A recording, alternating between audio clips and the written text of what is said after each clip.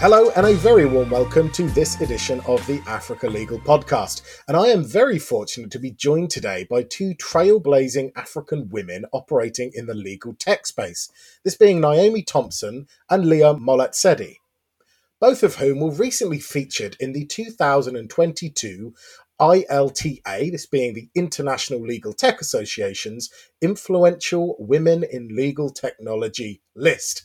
So a little bit of a background on both of my guests. Naomi Thompson is a former in-house lawyer who now sits as the Senior Vice President Legal Solutions at Exigent. And Exigent, for a little bit of background, is a leading global technology and consulting provider of innovative solutions operating at the intersection of law, business and technology. And Leah has held a range of roles within the legal sector and now operates as Head of Business Development for Legal Interact, a business who are building legal technology for the legal community. So let's dive right in with some questions. Now, I'm aware that you've both had experience of both operating in a private practice environment as either an associate within a law firm, but then also in-house counsel. I think, Naomi, you've operated in both. So I'm interested, would you say you found the legal tech ecosystem more or less welcoming and supportive of women compared with your time in practice, either in a law firm or in-house? Where have you seen the red carpet rolled out to a greater degree? Hi, Tom, and a very good afternoon to both you, Leah, and your listeners. The red carpet, I'm still waiting for the red carpet to be rolled out. I thought that would be the case. Well, but to be honest with you, I really do find the current legal tech ecosystem a lot more friendlier towards women. If you really just look at the time and the billable hour that you have to contend with from a in-house perspective, that is definitely not the case within the legal tech environment. However, I do have to just note that the legal tech ecosystem in South Africa and in Africa is a very developing one still. So there are still many challenges that we do face, even from a perspective of how many women are really participating in the tech world. So it really is still male dominated. So we do come up against similar challenges that you find both in-house and within law practice. That's very interesting. Leah, anything to add on that? I'd have to agree with Naomi in the sense that the legal tech space is a bit more welcoming, or for me, my own personal experience. I just think it's just really about where you sit. So, for example, when I was in the startup world, it was a bit more difficult because I was contending not only with other legal tech startups, but with other tech startups. And where we are with fintech, on the continent. We're talking about conversations or getting in front of VCs, so it's a bit more harder. Whereas where I am now, representation is key. I actually do like it. Most of our roles are female led, teams are female led, and there's a bit more intention around ensuring representation and support. So I think it's just really where you sit. But as a whole, in terms of the ecosystem, it's really been very welcoming. And as a follow-up, Naomi, I think you could take a first swing at this. What do you think are some of the practical steps that the African legal tech community should be looking to take or taking to make the community even more open and accessible to female talent? Because that's often the major hurdle here, is even making women who are near the legal tech space realize just how accessible it is. So what do you think we can do that helps raise that awareness on it's here, it's happening, and you can definitely become part of this? Absolutely correct, Tom. And I think what we are doing right now is part of that education journey. This is the role that I play, and I suppose for a large extent, Leah as well, is to raise that awareness, is about that education around what, number one, is legal tech, what is the homegrown legal tech in Africa, and how are we really able to get more female participation. I think I read a statistic somewhere where they say that the African tech founders are one of the most mentored in the entire industry, but they are the least funded. So it is really about ensuring that we get that funding for them. It's about ensuring that we create ecosystems that can support them, and that they have the buyers of those technologies that they are busy developing. Leah, any insights in your experience on how the community can just make itself more accessible to women? I think it's also about being very intentional. I mean, naturally, my boss will always say, "Yeah, but you can't stop being loudly. That's just who you are." I think we love you for it. We wouldn't take you any other way. So, for me personally, because I realized the impact that legal tech had for me personally from a personal mission perspective, but also career wise, it did not make sense for me not to share my journey, because I also realized that there are also not a lot of people who look like me in this space.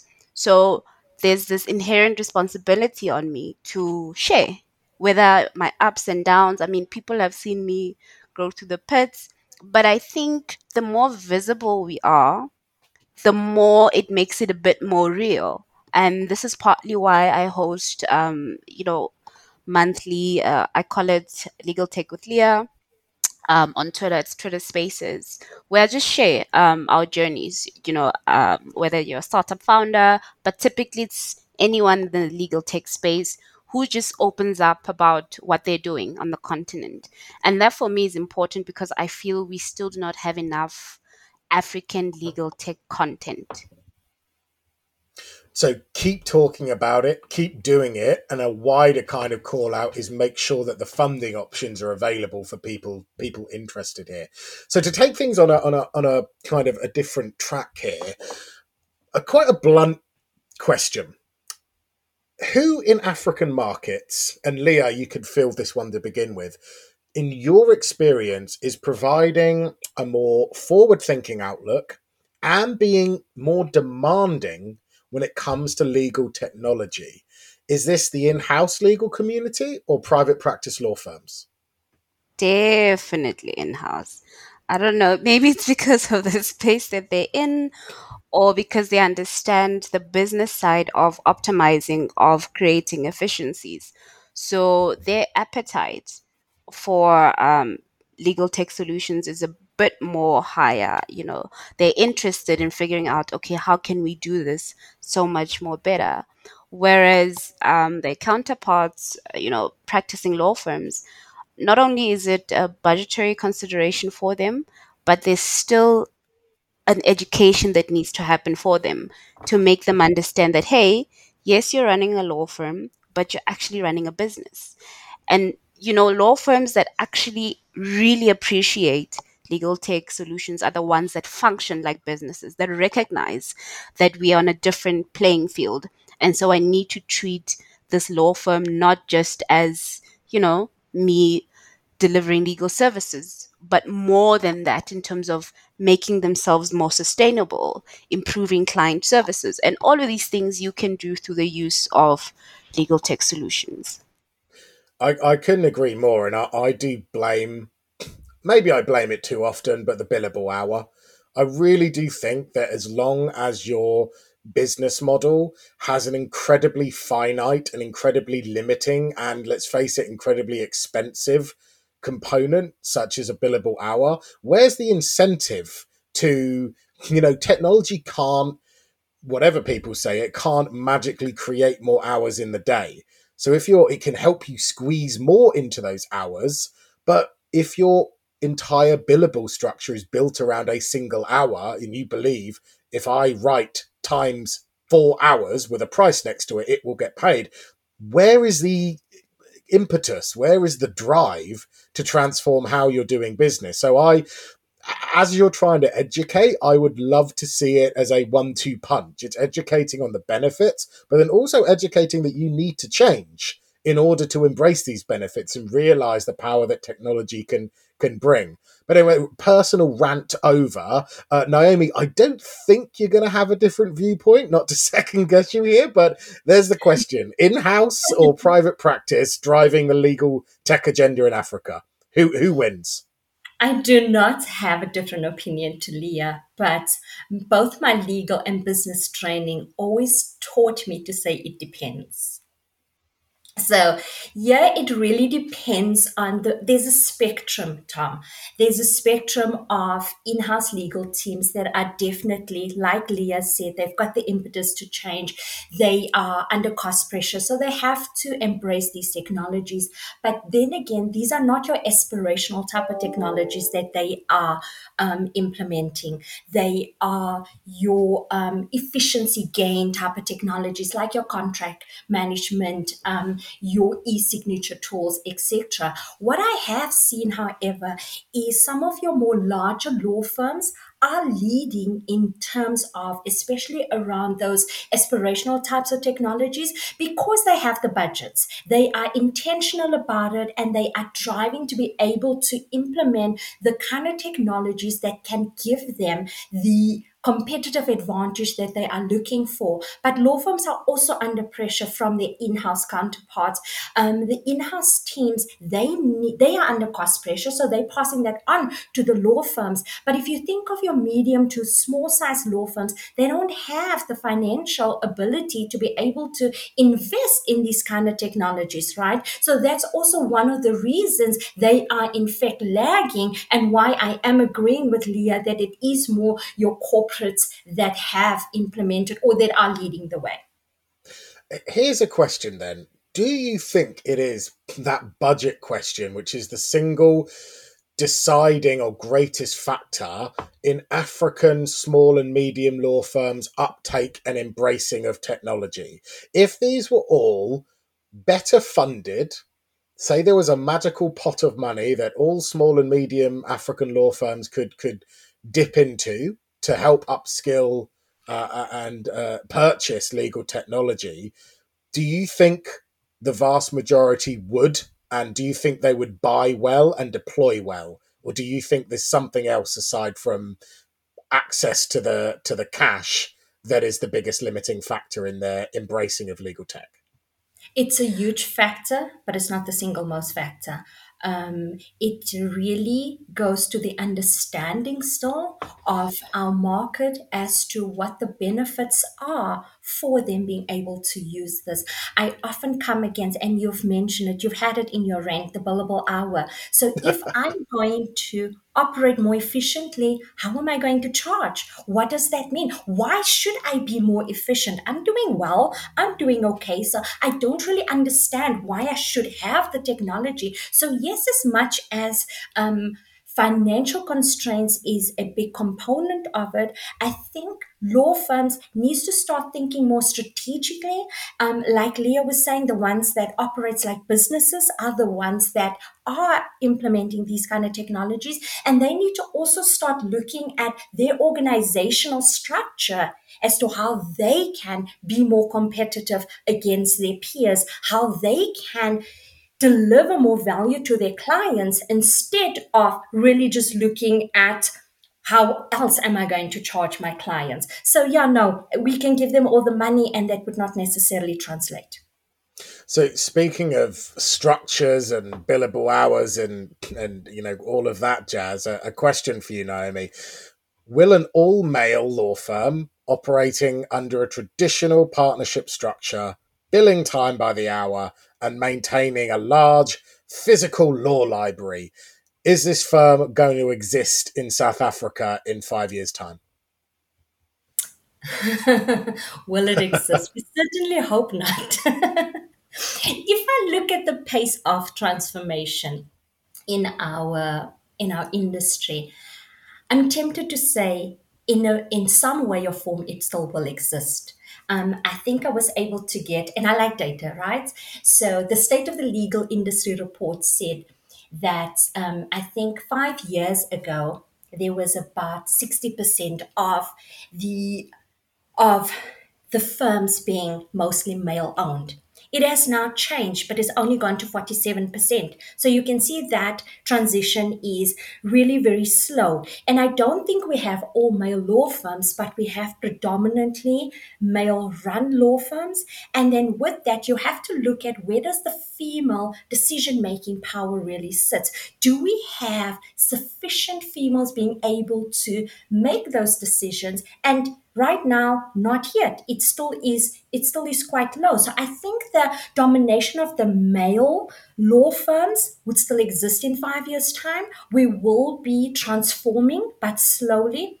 The law library, the physical law library, would certainly not exist. They would have the traditional books that we have right now. And if I could tell you a secret, Tom, the reason why I became a lawyer, because as a 5, 6 year old, I walked into a law office for the very first time and I fell in love with those books and those large law reports, and I'm like, oh, I think I'd love to do this. So I think we'll still have the library that exists right now, but it will not be in the form that we utilize it now.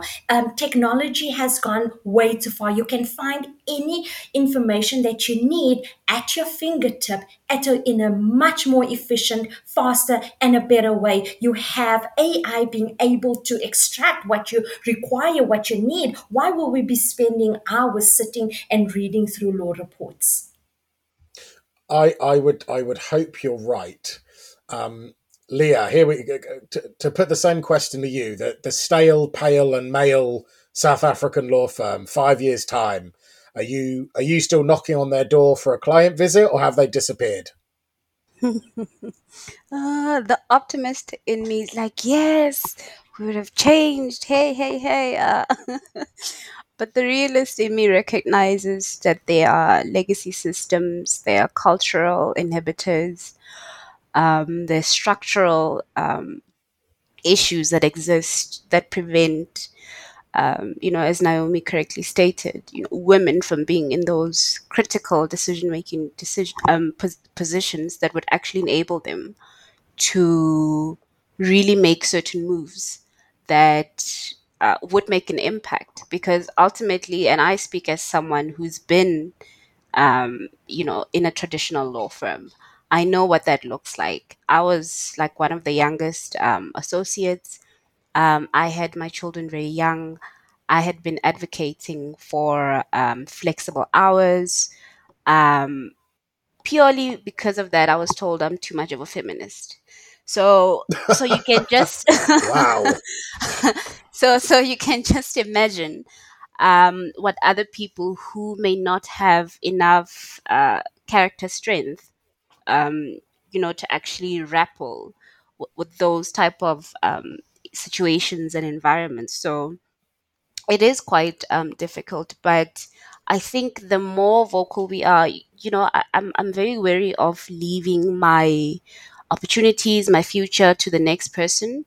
And so I always say, the more we are vocal, so the more I'm vocal, the more the Naomis are vocal, the more they are talking about their journeys, the more it can actually open up women to more opportunities in terms of, okay, so even if you don't want to practice law, hey, you can literally be different. You can be like a Leah, you can be like a Naomi. And if you do want to practice, you can still, I mean, right now we're seeing a boom in alternative legal service providers Hmm. within law firms, departments. I mean, that's a nice pivot, in terms of the traditional legal space. So, I'm encouraged. And then we look at what the pandemic has done. It's opened up a bit more flexibility in terms of women being able to work, being at home. And because these are some of the issues that we face, that I can't just decide not to have children, or, neglect them just because I love the law. There needs to Yeah. be a balance and everyone needs to come to the party. I think it's a fundamental understanding of how much benefit there is to be had by creating a an equal and a welcoming environment. You know, it's so easy just to shout status quo and the idea that, well, flexible working means you're working less.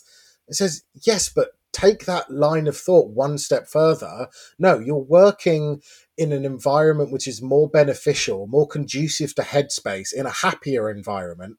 You're happier, you're therefore more productive. You know, the output is more beneficial. So I think there just needs to be this attack against short-termism and knee-jerk thinking. You need to be playing these decisions forward and thinking, why is this being requested? If someone who's in your organization is requesting something, it's usually with a very good reason in mind. Not everyone is just trying to shirk work. You know, it's all about playing it forward to my mind as well. And if you do that in an open and honest dialogue, you usually realize that it's an outcome which is good for you, good for the employee, and good for clients. It's a win-win-win all round. A quick follow-up, if I may, on the Stale, Pale and Mail law firm 5 years' time.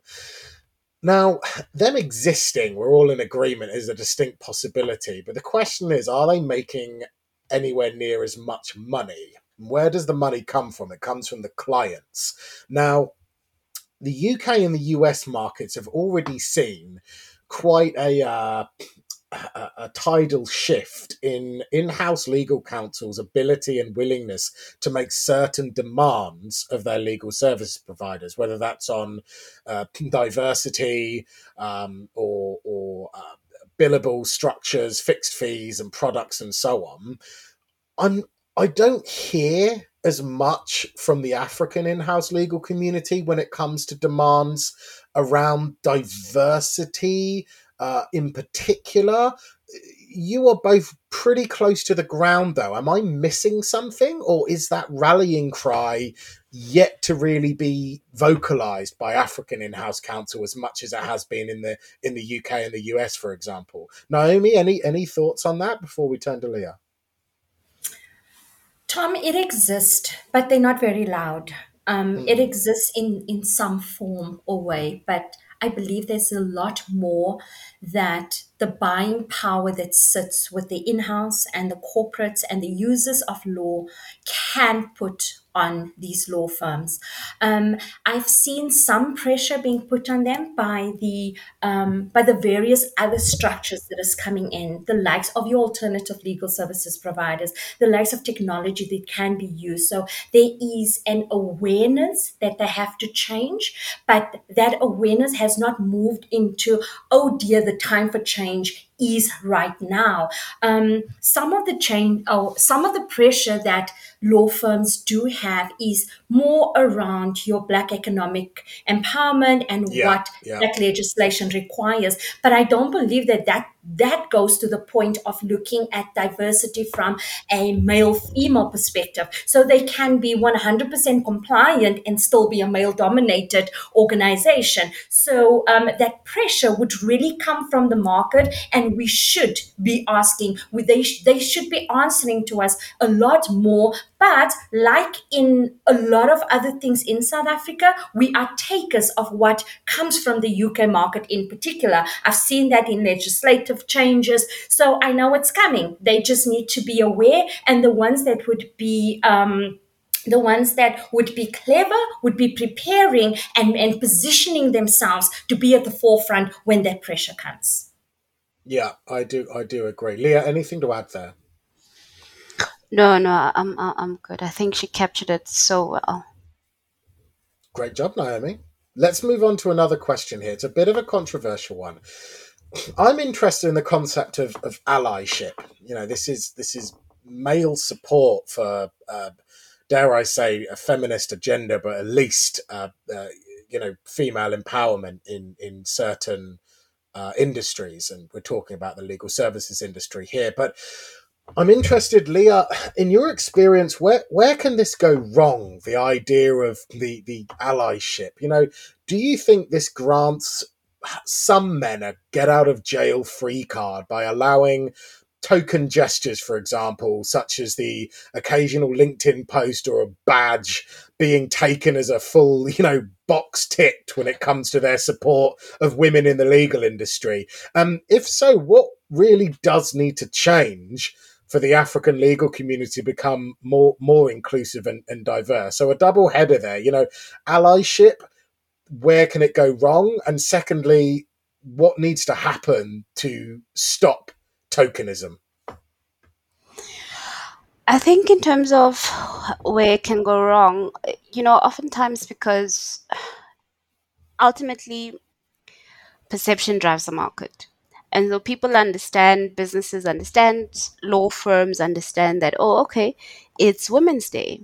So let's decide to have a tiny little party or or a blog here or a video here just to show that, hey, we support women. Um, and so in as Box much ticked for the year. There we go. Move on. Yeah. Move on. Yeah.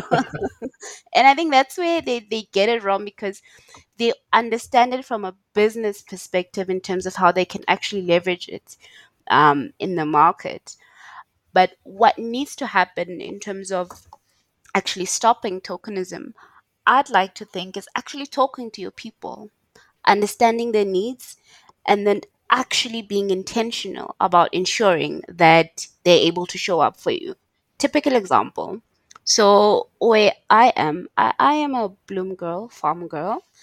So I had been living there for the past couple of years, but when I started at Legal Interact, they said, "Oh, okay, you can stay for the first 3 months," and I agreed. I'm like, "Oh, it makes sense. Gives me time, more time with the children."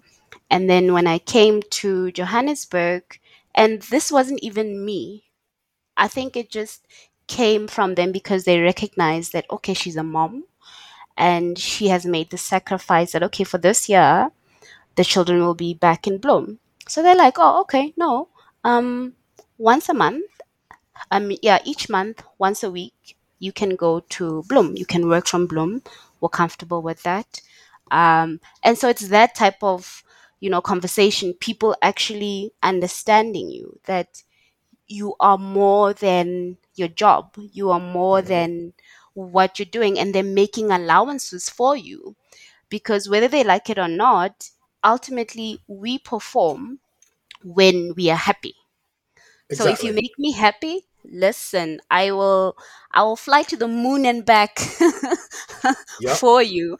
But if I have to struggle for basic things, it makes it quite difficult for me to actually be able in a position to thrive within the organization. So I think it's about having earnest conversations and understanding the people that you're working with, particularly the women, because our challenges are different.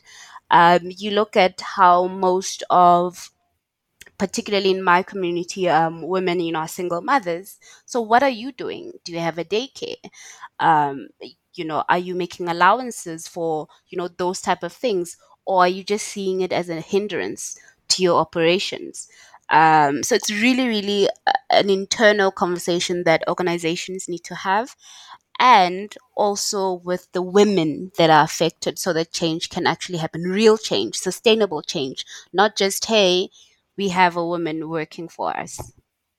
And I think it is that output focused mindset shift that needs to happen as an absolute fundamental to making legal services in Africa more accessible, which is having that honest conversation and saying, how do we maximize your output, but do so in a way that improves your quality of living almost? Those practical focuses on how do we ensure that you are giving your best work and you're really enjoying doing it? Because like you said, if someone really respects you and look after you, you will fly to the moon and back. And I do think there's going to be a bit of a tidal shift here with certain players in the market that can show themselves to be an absolute bastion of female empowerment and embracing some very sensible changes that are going to be made, and they're going to blow people out of the water with the competition that the quality of employee that they can sweep up. Exactly.